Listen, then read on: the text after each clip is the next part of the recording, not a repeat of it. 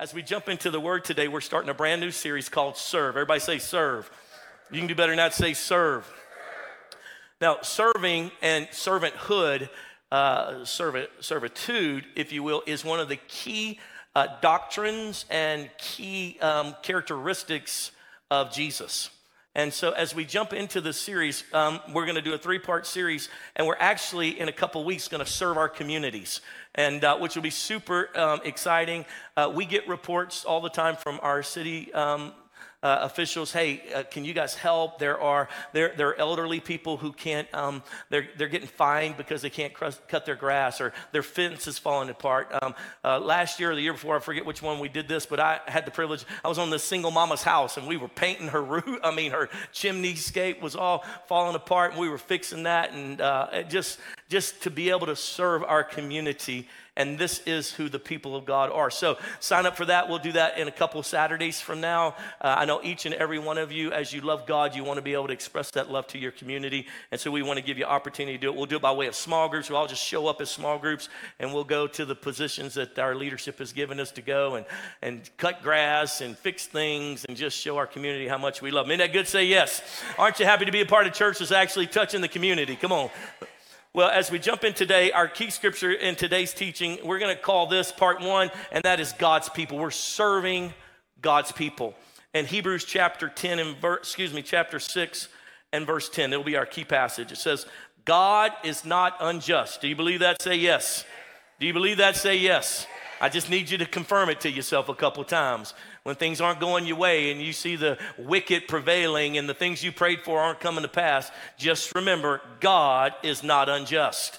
He will not forget your work and the love you have shown him as you have helped his people and continue to help them. This is a pretty powerful passage of understanding that when we serve and love one another, we're actually, as we serve and help one another, we're actually showing love to God. That's what this says. It says, he says, God is not unjust. He will not forget your work and the love you have shown him as you have helped his people and continue to help them.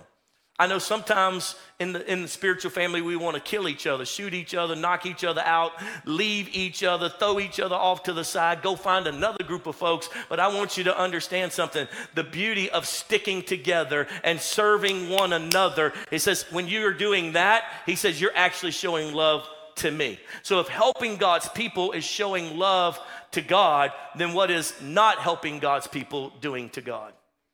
What a question. And the reason why I bring this forward to you is not because we have any major problems to fix. I just want to be sure that we're a church that acts like, looks like, and is being what Jesus was. I just want to be sure that we understand. In fact, let me give you a couple other passages about this. Galatians 6 and 10 says, so then, as we have opportunity, let us do good to everyone, and especially to those who are of the household of faith. We are called to serve the household of faith, the brothers and sisters in Christ, to care for one another, to help one another, to use the gifts that we have. In fact, look at 1 Peter 4:10, says it like this: each one should use whatever gift he has received to serve others, faithfully administering God's grace in its various forms. Do you understand that each and every one of you have been given God gifts?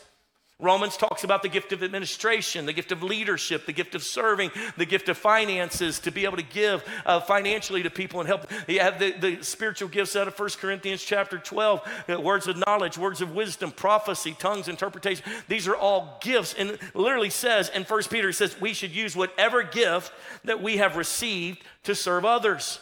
You've been given gifts so that you can serve others. That's why you've been giving these gifts. You say, I didn't know I have gifts. Pastor, what are you talking about? Well, shameless plug, if you go to our Grow Track, and that's, again, people all the time come to me and they say, Pastor, I love this church. How do I connect? It starts with our Grow Track. And in that, it's a 4-week, 4-lesson engagement with you, with our leadership, to tell you what we believe, how we positioned our church, where does our money go, who's our oversight, gives you the opportunity to study and do an assessment with us of your spiritual gifts. And by the time you finish Grow Track, you are able to identify your spiritual gifts. You're able to identify the gift that God's given you so you can help others, and helps you find a place in this church to serve so that you can use your gifts. In fact, Matthew chapter 20 and verse 28 says it like this: just as the Son of Man did not come to be served, but to serve, and gave his life as a ransom for many. Do you understand that my Jesus did not come to be served, but to serve? Who Jesus was is the greatest servant of all time. In fact, I would equate leadership as being simply nothing more than serving. Because the greatest leader in the history of humanity, our Lord and Savior Jesus Christ, did not come to be served, but to serve and lay down his life as a ransom for many. And if you don't catch this, I want to help you understand. In the earth, there are two kingdoms fighting against each other. There are two warring factions going on in the earth today, and has from the creation of humanity and the moment that Adam and Eve sinned. And that is the kingdom of God versus the kingdom of darkness.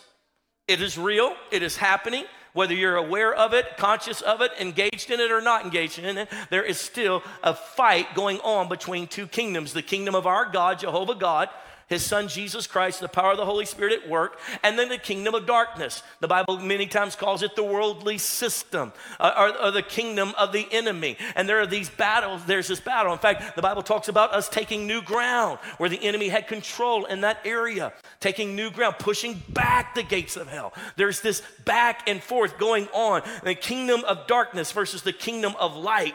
And I want you to understand, rest assured, God's kingdom will reign forever and will dominate and destroy the kingdom of darkness. But until that final day, we are in a battle. Are you with me? Say yes. We're in a battle against our own worldly desires. We're in a battle in the DNA of the world that we came out of, in the kingdom of darkness that we came out of. Each and every one of you were born into sin. I was born into sin. It's more natural to sin. And we grew up in a kingdom of darkness. We came to Christ at some point, and we were then ushered into a new kingdom. And every bit of that kingdom is different from the kingdom that we grew up in. You just need to know it. And so there are things that are not natural for you. They're not natural because of the kingdom of God's way of doing it versus the kingdom of darkness. And you are perfect and excellent. Some of you are experts at the kingdom of darkness way. Some of you are magnificent at it. You are the best liar. You are the best. You are convict number one. You just didn't get caught so much. And you are awesome at lying and cheating and manipulating and gossiping and slandering, being hateful. You are awesome at it. You are an expert in that kingdom. The problem was you became a Christian, and now you're in the kingdom of light.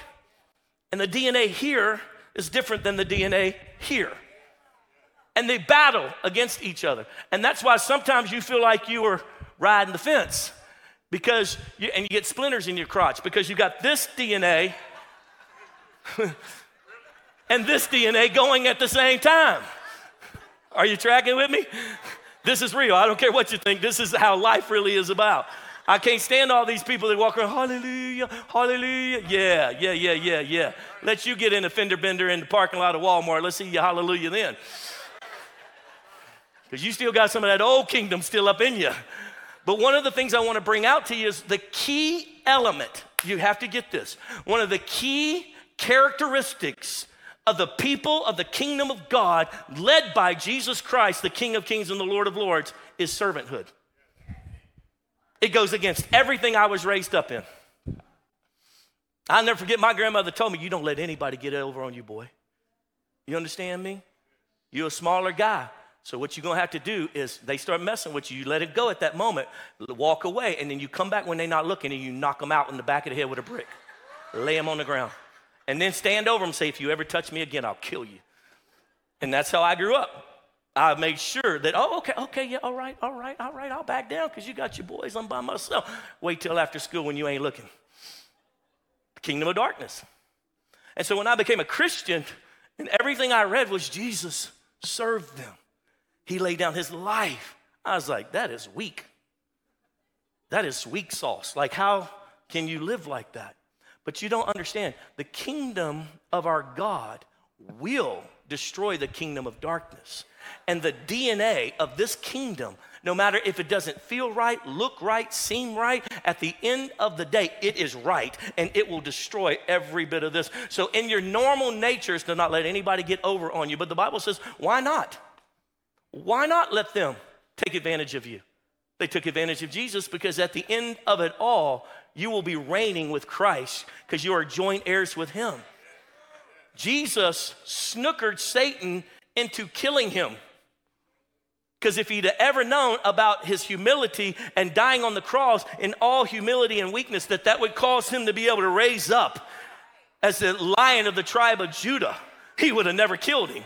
Do you understand the difference in these two kingdoms and the difference in the DNA? And so whenever you start feeling like you have to dominate a situation, whenever you start feeling like someone's taking advantage of you, let me teach you what you do. You step back over into this kingdom and say, I'll serve you. You can't take it from me. I'll give it to you.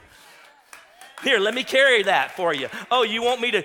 And see, the Romans were doing this to the Jews, and the Jews were so angry about it because they had been dominated by the Romans. They had basically been captured, overtaken, and there was a dominant group of people. They were a majority, and they were a dominant group of people, and they mistreated the Jews. And so in Jesus' time, they came to him fired up about it, and Jesus said, listen, let me tell you what you do. Let me tell you what my kingdom does. We don't go get over into their DNA. Let me tell you what my kingdom does. If they ask you for your coat, give them your shirt too. If they make you or say to you, you have to carry my stuff, 1 mile was the rule that they had to carry it. And he said, then you would be in the middle of doing your job. Maybe you're a farrier, or maybe you're a craftsman, and all of a sudden Roman soldiers, weary from walking, would stop you and say, come carry my stuff. And by law, so that you didn't lose your life, you had to carry it but only 1 mile, then you could go back to work. And Jesus said, no, take it and carry it 2 miles. Blow their mind, because my kingdom's not like that kingdom. What I'm building is not like what they are, for the kingdom of darkness will pass away. But the kingdom of light will reign forever. Which kingdom are you in? Are you tracking with me? Say yes. And so Jesus actually models this the most amazing in John chapter 13. Turn there with me quickly. As you turn there, I'm going to kind of set the pace of what happened in this moment. It's the Last Supper. John chapter 13. It's the Last Supper. They have prepared the meals. And the disciples have gotten in one of their normal things that they do. They can sense that something's happening. Something big is here. Jesus has been telling them, I'm going away. He's actually told them that he'll be killed. They've had these back and forths with Jesus. And they're in this moment, in this Passover meal that they're about to have, and they begin to argue again who's the greatest amongst them. It's amazing. Now, the meal is very special. It's a celebratory moment. It is a special meal that happens frequently throughout Jewish culture, but this is that once a year kind of celebration with the Passover. And Jesus and the meal is there at the table. But what has transpired is no one has washed their feet. And by way of culture, by way of them, the way they live with the sandals and the dusty roads and all that, when you would come into a meeting of this sort, you would absolutely have the lowest person in that household have wash the feet of the guest. Well, they rented this house. They rented this space. It didn't come with a little servant person that was going to wash their feet. And none of them had dared bend down to wash one another's feet. So the feet had not gotten washed. And so as you've probably seen in some of older pictures or maybe some study that you did, even in Middle Eastern culture today, you'll find them, they'll recline. They'll have these kind of just barely elevated little tables, and they'll be leaning on these giant pillows and kind of supping from the table as they're leaning, and their feet will kind of be behind them or off to the side a little bit. And Jesus all of a sudden jumps up and he grabs the basin and he grabs the towel and he begins to go around washing their feet. And the reason why is because, well, let me put it in terms that you would understand. You would never go to grandma's Christmas dinner dressed in old ratty type of clothes. You'd wear your Christmas clothes, your nice clothes. You would be clean shaven. You would show up smelling nice. And that's what this scenario should be, but yet they've got grime all over their feet. And it is the lowest position in a household that would be demanded to go clean the guest people's feet. But no one's willing to do it, again, because they've rented this home. There's the 12 of them, plus Jesus is 13. So Jesus takes the basin, he takes the towel, and he begins to go around washing their feet. Now, I need you to understand, not only was this practical, but it was deeply supernatural. If you've never had someone wash your feet, it is the most humbling thing you can ever experience. Because the first thing starts happening for us as Americans, like, oh man, I ain't cut them toes in a while. Ooh, Jesus, I still got that funk left over from high school. My Jesus, and it's super uncomfortable. The only people laughing is people who've experienced this with me. And then they start pulling off your shoes and you looking down at them like, you cannot do this. It is humbling to the one receiving because how humble the person washing your feet is. And in that moment, Jesus is washing their feet, and you have to understand, he is face to face with them. They're between him and the table because they were probably leaning like this, and as he comes around, they have to literally turn and sit on their buttocks, and he's washing their feet and cleaning their feet. And as he goes from, they were probably speechless in the midst of this process.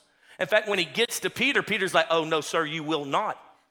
No, sir, you will not. Like, now you want to act all humble. Now, Peter, you want to act all humble. Jesus said, if I don't do this, you don't have a part with me. I want you to understand what he's doing. You don't have a part with me. It's not that your feet are gross. I am showing you what the DNA of my kingdom is.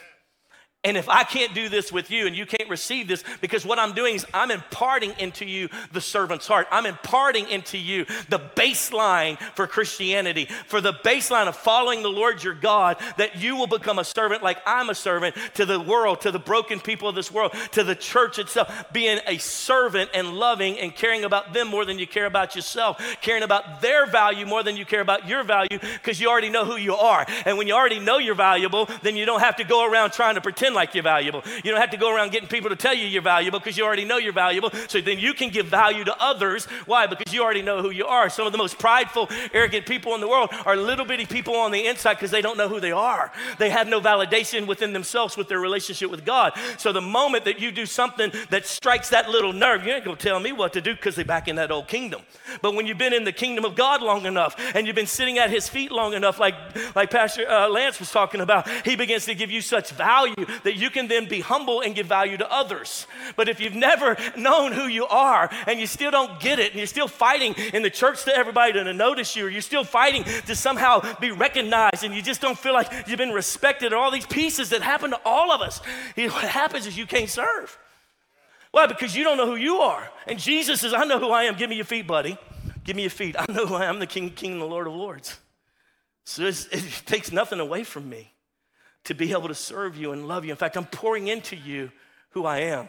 For the Son of Man did not come to be served, but to serve and lay down his life as a ransom for many. So he's washing the feet. And Peter then finally says, okay, well then wash every part of me. He's like, that's not what we're doing, buddy. It's not what we're doing. And then he gets up from the table, he gets up from washing their feet. And then let's move into verse 12 of John 13. When he had washed their feet and put on his outer garments and resumed his place. Where was his place? At the head of the table.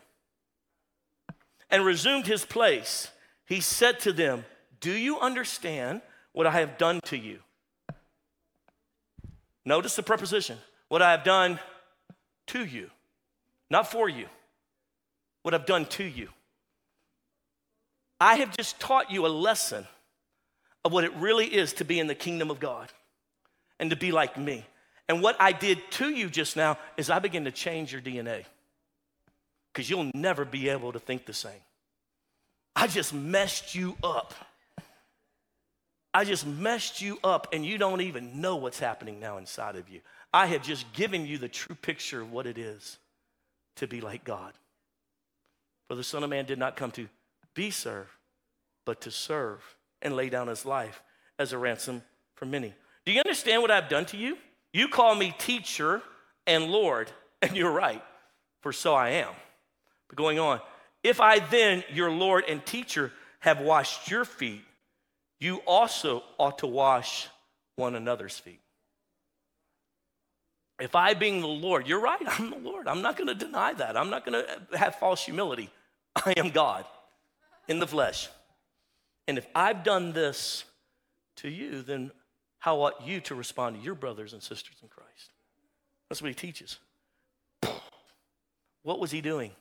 He was being sure that from the very beginning that the birth of his church would have the foundation, the true DNA of servanthood. I wonder some 2,000 years later how much we, the church, had that pure DNA still in us. Or how much of this old worldly competition and needing to be noticed and all this kind of needing to be served, how much of that has tried to creep over into this kingdom? This kingdom will reject it every time. Reject it every time. Why? Because it's too healthy. It'll reject that sickness. It'll reject that cancer cell. It'll push it out. And so that's why people literally can't bond within the body of Christ, because they keep trying to bring that DNA into it, and naturally the Spirit of the Lord won't let it. Keeps rejecting it. It's unbelievable to watch this in process. So with that being said, let me give you some effects of serving one another as the body of Christ that'll have on your life. Write these down. I think they'll change you forever. Number one, the first effect that when you begin to move in a place, in a position of serving one another, God's people, when you begin to serve one another, this is what's going to happen. The first thing going to happen is going to start healing offenses. It's hard to stay offended, right, when you love. And what is the greatest expression of love? Serving. Serving. So when you love someone, you serve them. Why? Because you can talk about love all you want, but the expression of that talk, of that emotion, of that real sense of love is through serving.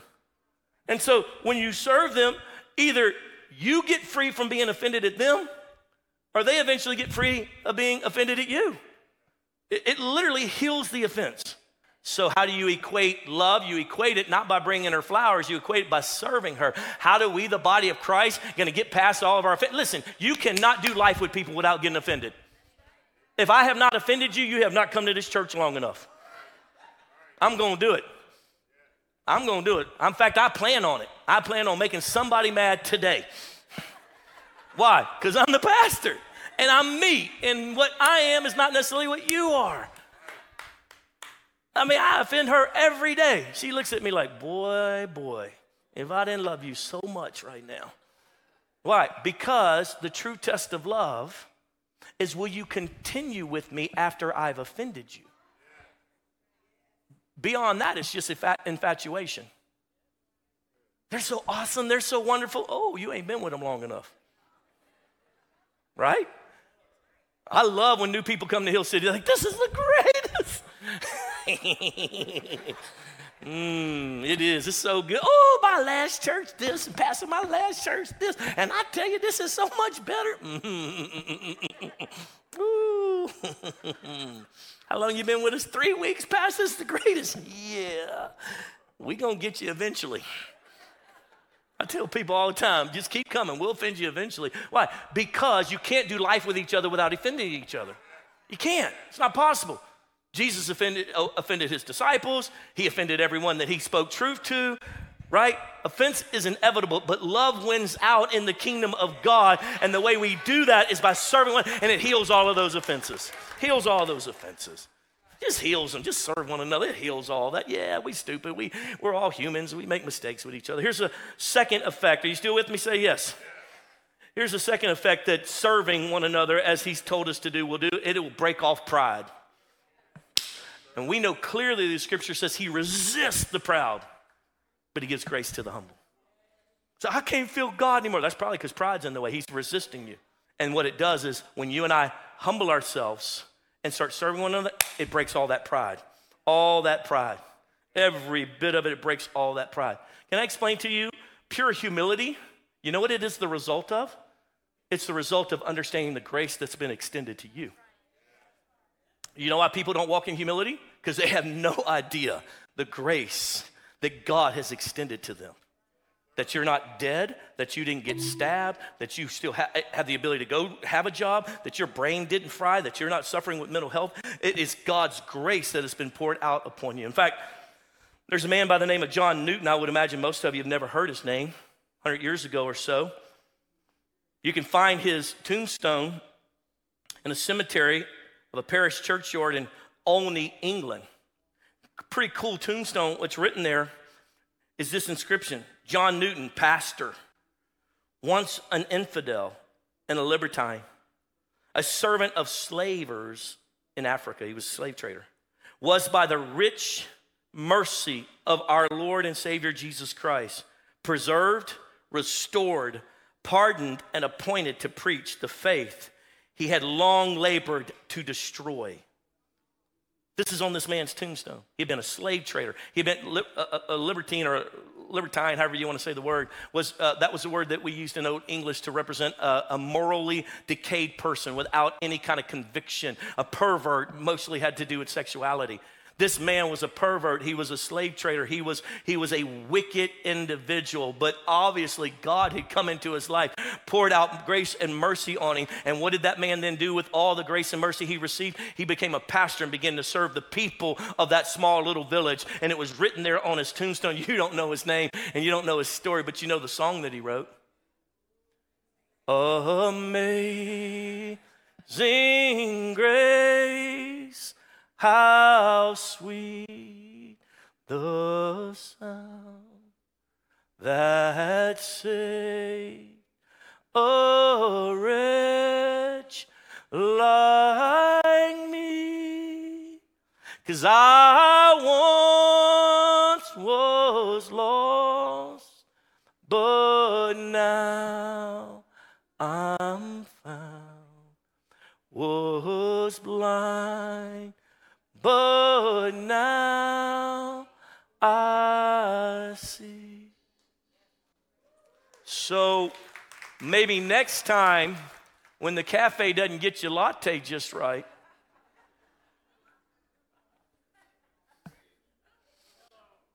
you could remember the grace that was poured out on you and have a little bit of mercy.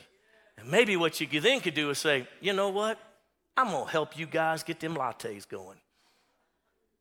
Let me pull aside for just a second, set my stuff down. Y'all need me to wash those dishes back there? This is the kingdom of God. It is about serving one another. And it's hard to serve when you're full of pride. It's hard to love when you don't recognize how much love's been extended to you.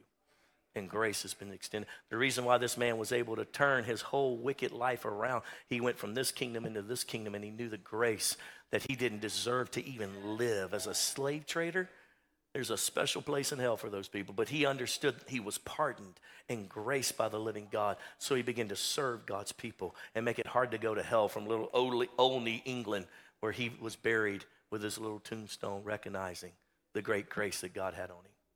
Brings me to number 3, the third benefit, if you will, or the third effect of serving God's people. And that, what it'll do for you, it cures worldly culture. It cures worldly culture. You start serving, it'll cure worldly culture. Matthew chapter 20, verse 25 through 27, Jesus called them together and said, you know that the rulers of the Gentiles lord it over them, and their high officials exercise authority over them. Verse 26. But not so with you. Everybody say not so. Turn to the person next to you and say not so. Turn to the person on the other side and say not so. Not so with you. Instead, you're not going to like the rest of it, but I got to teach you anyway. But instead, whoever wants to become great amongst you must be your, say the word, say it out loud. You can say it through grit and teeth, but you still got to say it one more time. Servant. That goes against everything I was raised in. That goes against every leadership book and class I took. The greatest is the servant of all.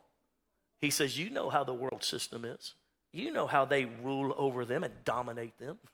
Not so with us, not in our kingdom. The greatest is the servant of all. Once again, in this passage in Matthew 20, they had been arguing amongst themselves who's going to be the greatest. Because you got to understand, they had an ideology. If this truly is the Messiah that we have left everything to follow, we've left our businesses, we've left getting married, all these single young guys, only one of them was married, only one of them was over 20, that was Peter. We're in our prime of establishing ourselves and be like, quitting college to go, fall off to some guru, somebody. We've fallen this guy, we think he's the Messiah, and if that be the case, he's the Messiah, then he's gonna, according to their thought process, he's gonna destroy the Romans, he's gonna set up a heavenly kingdom on earth, and we are going to rule with him. And you got to think Judas is thinking CFO, baby, CFO. Peter's thinking chief communications officer.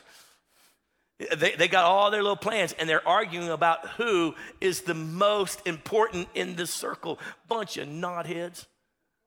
And Jesus said, whoa, again, let me talk with you, because you got the wrong kingdom, and you're trying to bring that into what I'm establishing as the kingdom of God on earth, and it's not going to happen, because the greatest amongst you will be the servant of all.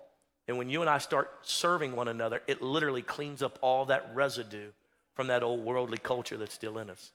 It cleans it up. You start serving, you just all of a sudden, and it's hard, man. It's hard, especially when brothers and sisters aren't kind, especially when they take advantage of the moment. You're like, look, I'm volunteering. I ain't got to do this. You understand? Our kids pastor, we give them just a little bit of a stipend. Our kids pastors or kids directors, he is the head of the Texas, help me? Trinity Wastewater Department of Dallas. So last week when all that flooding was going on, he's responsible. He's got a huge crew of people. He makes a lot of money, and yet he volunteers and takes a little stipend to be your kids director so your kids have good ministry. He don't need us. His tithe is more money than we could ever give him. He's got company cars. Listen, and humble, running around, just humble, serving you guys, helping you sign up when the iPads aren't working. You can, it's not working. And he's running over there trying to help you. Do you know what he did last week in all the flooding? He was working 14-hour days into the night so that you could flush your toilets. You need to understand that we are servants of all. Nobody does this because they getting some out of it. We're all in this together, serving one another. When we take on the nature of Christ, oh my goodness, the beauty that comes from that. Here's number 4, and that is the benefit of serving one another is that it empowers the server. Let this sink for a moment. It empowers the server. You just think, I just don't know. When you start using your gifts to serve others, the power of God begins to surge through you. Seriously. I have multi-streams of income in my life. You know why? Because I want to get to the place one day where you and your tithe does not give me any money to preach to you. I love using my gift to help you grow so much that I don't want you to even have to help me finance it. That would be the joy of my life. That's why we have multi-streams of income in our life. Because you know what? Because I feel so empowered by God when his gift is activated in me as I serve you and I love you. And when you come up to me and say something stupid, I just say, oh, it don't matter. You know why? Because I'm using my gift and I feel powerful. I'm feeling so powerful right now using the gift of God. It's so exciting. Wow. And some of you are so purposeless in your life because you have never activated your gift. And you're like, I don't know what I'm supposed to do in my life. I don't know what I'm supposed to do. Why do you think I got all these young people running around serving? Because I'm helping them understand their gift when they're young so that when they're old, they don't, anyway. And so that they understand the joy and the empowerment of using their gift within the body of Christ. All of our young people run around running everything. They're running everything. Why? Because we're teaching them from the very beginning. Why? Because I don't want to reproduce what we all came out of. I don't want to reproduce that. And so they're running around. Our youth ministers get that. Our kids minister get that. All the kids are running around serving. Why? Because I want to teach them from the very beginning. This is the power of God at work in the earth. Servanthood. And when you use your gift, do you feel that power? Do you feel the excitement? You feel the purpose generating in you? Yeah, it's humbling. Yeah, and people sometimes take advantage of you. Yeah, but it doesn't matter. Why? Because the power of God surging through you. Charles Dickens said it like this: no one is useless in this world who lightens the burdens of another. I don't feel like I have any reason and purpose. Start serving. I'm just telling you, it'll change your life. My whole life has purpose, and because I just serve the people of God. And so I wake up every day with so much excitement because I get to serve the people of God. What an honor. It gives me such power. Brings me to number 5. We got to wrap it up quickly. And that is number 5. It shows the world that we belong to Jesus. Right? In John 13:35, he says it like this: this is how they'll know you belong to me. This is how they'll know you're my disciples, by the way you love one another, the way you serve one another, the way you love one another. All the time, The neighbors in my neighborhood where I grew up with my mom and dad, after we got saved, they would come over and they would say to Pop and Mimi, we want a marriage like yours. Neighbors who didn't even know Jesus, because they saw the way that they served one another. They saw the way they loved one another and served each other. And they were like, you have joy that I don't have. And the reason why is because they were in that domineering, self-needy, self-propagating kingdom of darkness. And when you get into the kingdom of light, then you have to start killing off that old DNA, that self that has to be patted on the back all the time and has to be, validated all the time. And when you get into this position of a servant and you just say, it is my joy to serve one, it makes the world look up and go, you with Jesus, I can tell something's different about you. It literally causes the whole world to realize there's something so different about you. You must belong to Jesus. One of the guys in my small group called me a couple Saturdays ago. He said, Pastor, I hate to ask you to do this. He goes, but we are moving the piano. I need just one more set of arms. And he knew who to call.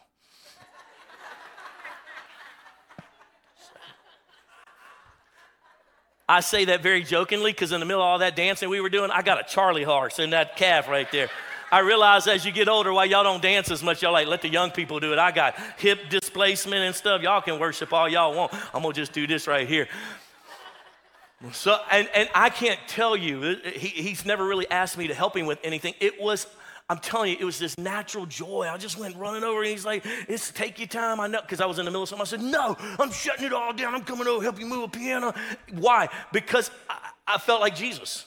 I was like, man, I get to love someone in the body of Christ in a very practical, servant way. Man, we're picking the piano, moving in this house, we getting this, the door frame, on my fingers, we're getting it in there. We get it all set up. And I was so excited about getting to serve him. I'm like, what else you got around here? Let's see what else you got. We started walking around the door. Lord, look at you. You want to cut them limbs? I got a chainsaw. I mean, it was, why? Because we were made in the kingdom of God. The DNA is to serve one another. That's the natural DNA of the kingdom of God. The kingdom of darkness is to oppose you, to put myself on top of you, to somehow get all my needs met, and you over there are weak and you're sissified. It's amazing to hear all these scholars talk about and all these intellectuals how weak Christianity is. Yeah, for in my weakness, his strength is made perfect. And at the end of the day, at Judgment Day, the revelation when I fought to get to the top, only to realize that everyone I stepped on hates me and is trying to take me out. It's so much more enjoyable to fight to get to the bottom and realize that nobody's trying to take me out because nobody wants to be down here. Are you with me? This is Christianity. Come on, somebody. And so as you're sitting here, you're saying, Pastor, I hear this word. And I want to serve at Hill City. Well, I want to put a QR code up for you right now to take out your phones because we have multiple places that you could serve in. Our kids ministry in Mansfield is begging for some help. We've got needs all across that when we in our Sunday gatherings that we just need some extra servant love from the body of Christ to just be able to help the new folks that are coming in, the visitors that are showing up with the welcome team. There's places for you to use your gift. If you'll pull up the QR code on your phone, it'll take you to a little piece that you fill out and someone will contact you and you can talk all about, how we want to connect in, how can we use our little gifts. Listen, I remember a few years back having a multi-millionaire holding the door. Welcome people. God bless you. Thank you so much for coming. I'd ask him, man, how do you feel about welcoming people? He goes, Pastor, it's my joy to get to serve the body of Christ in this way. I can't be here often because I'm always making business deals, flying all over the world, but it is a joy to be able to use my gift of just being kind to others and showing people respect. It's my joy to get to use my gift. I feel empowered by God. There you go. There you go. You and I will be at our best when we're serving others, specifically God's people. I want to read you this from Kevin Harney in his book, Seismic Shifts, talking about the seismic shifts that have to happen for revival to come to the earth. He writes it like this: picture a church in which everyone wants to be served. Each person believes the church exists to meet their needs. to make them happy and to cater to their whims and tastes. Imagine a congregation in which everyone has a take care of me attitude and is quick to complain whenever things are not just the way they feel they should be. Sadly, some people don't have to use their imagination to picture such a church. This kind of church will never have a positive impact on the world. It will grow small, inward, and unhealthy. This kind of church does not honor Jesus and bring glory to God. This is not a church ruled by a servant spirit. He says, now imagine a church in which every single member, every single person has a passion to serve others. Think about what God could do through a group of people who are committed to sacrificial ministry to each other. These people know that the Holy Spirit has given each of them unique abilities or spiritual gifts that are to be used for building up people and bringing glory to God. So they are purposeful about discovering their gifts and developing and using them. What could God do through a church like this? This is Hill City. To be a people who serve one another, who serve our community, who love the way Jesus loved, who didn't have to dominate, didn't have to be the biggest and the brightest and the best, but were very, very comfortable with the DNA of the kingdom of God. For Jesus Christ did not think it below himself to take on the nature of a servant. For the Son of Man did not come to be served, but to serve and lay down his life as a ransom for many. I want to minister to you for just a moment, so would you stand with me quickly across the room? Well, wasn't that a powerful message from Pastor Adam today? You know, we believe in this moment that this is not a simple thing, that we believe that this is actually a holy moment. And maybe you're watching from a coffee shop over in Milwaukee. Maybe you're in your living room right now with your family. And maybe this message really impacted you to say, you know what, I want to be able to go to that next level in servanthood. Maybe you've been a Christian for your entire life and you say, you know what, I've really just gotten cold in my walk. Or maybe you say, you know what, I've never started a relationship with Jesus. We want to pray with you this morning.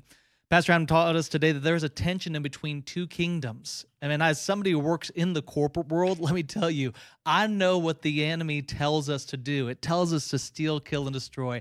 I know that dog eat dog. If you're not fighting for the top, then you are going to lose. And as we learned in today's message, today is the day for serving and loving your neighbors yourself. And so this morning, as you're in your room, you're in your coffee shop, your AirPods in, we want to pray with you this morning. And this is not just a simple moment. This is the moment for you to really make a strategic decision for heaven. Maybe you said, you know what, as Pastor Adam talked about, I've been struggling with identity. I don't know who I am, but I want to be identified with Christ. Maybe you said, you know what, in this moment, I do recognize my need for grace, and you've been humbled by that presence of the Holy Spirit. If that's you this morning, you say, you know what, I used to serve Jesus, but I don't anymore, but I want to come back home. Or if you say, you know what, I've never started that initial decision to be with Jesus, I want to pray with you this morning. And so whether you're in a coffee shop or at home right now, I want you to make a little mini sanctuary where you're at. And I want you to raise your hand with me in the room and say, you know what, Jesus, I want to start a relationship with you today. And if that's you and that's you in this moment, you say, you know what, Pastor Sean, I am there. I am ready to make that decision. I want to pray with you. And we believe that there's something powerful about words. I mean, God spoke the entire universe into existence, so this prayer matters. But what matters most is what you mean in this moment, and whether or not you allow this to be an emotional moment for just a momentary change, or if you allow this to be the moment, the christening moment that changes the rest of your life. So if you're ready for this to be the day that you change from the old kingdom to the new, I want to pray with you right now. So in this moment, raise your hand and get ready to step into the kingdom of God. Jesus, we thank you for this morning. God, thank you for these individuals who are making a decision. And God, we join together with you and we pray together. So pray with me right now. Say, Jesus, I thank you for forgiving me of my sins. And Jesus, right now, I'm sorry. And I'm sorry for the ways I've lived. Jesus, I come to you and I repent. And I ask you to wipe my heart clean. Forgive me for all my sins. Write my name in your book of life and fill me with your Holy Spirit, and I will serve you for all the rest of my days. In the name of Jesus. Amen. Amen. Come on, man. If you made a decision right now, this was a monumental moment. The old has passed away. Behold, all things are new. And I'll tell you, this is the moment where you're going to look up and you're going to say, man, I turned on the radio and I didn't know the Holy Spirit was going to tell me this. I remember praying with somebody at one point. They said for the rest of the week, whether it was me walking into Target or me jumping on the radio, the Holy Spirit was around every single turn. This is your moment for you to be able to have a radically new life in Jesus. And maybe you said, you know what, I didn't make a decision today, but man, I recognize the change that I need to do in serving. And so let's pray right now together about either making a moment for Jesus or for service. God, we just thank you right now for this Pastor Adam's message downloaded from the Holy Spirit. God, we thank you that this week is going to be a week of change. God, I thank you that in our workplaces, in the line at Starbucks, at Target, God, we are going to be radically changed for the sake of the kingdom of God. God, we thank you that the old things have passed away and behold, all things are new. And God, I thank you that we will be christened as servants in your kingdom starting today. In the name of Jesus, amen. Well, hey, don't let this message simply stay here and not change you today. Don't let your manna die in the wilderness without you taking it in and making it a part of you. And if you made a decision for Jesus, don't let it happen alone. There is no Christianity without the kingdom of God being involved with you as well. So I'm going to ask you, pull out your cell phone. I want you to text this number. Text 469-606-2684. I'd throw it up on the screen, but I'm not cool in technology enough. I got a cool background, though, so that counts for something. But text 469-606-2684. They're going to put it in the chat for you, and text decided to that number. That way that we can actually get connected with a small group, we can get you connected with community, and we can take you to that next level with Jesus. Thank you so much for joining us. Let's go out into the world and change it for the gospel, and be sure to serve your neighbor this week. We love you online, and we will continue to see you in the chat.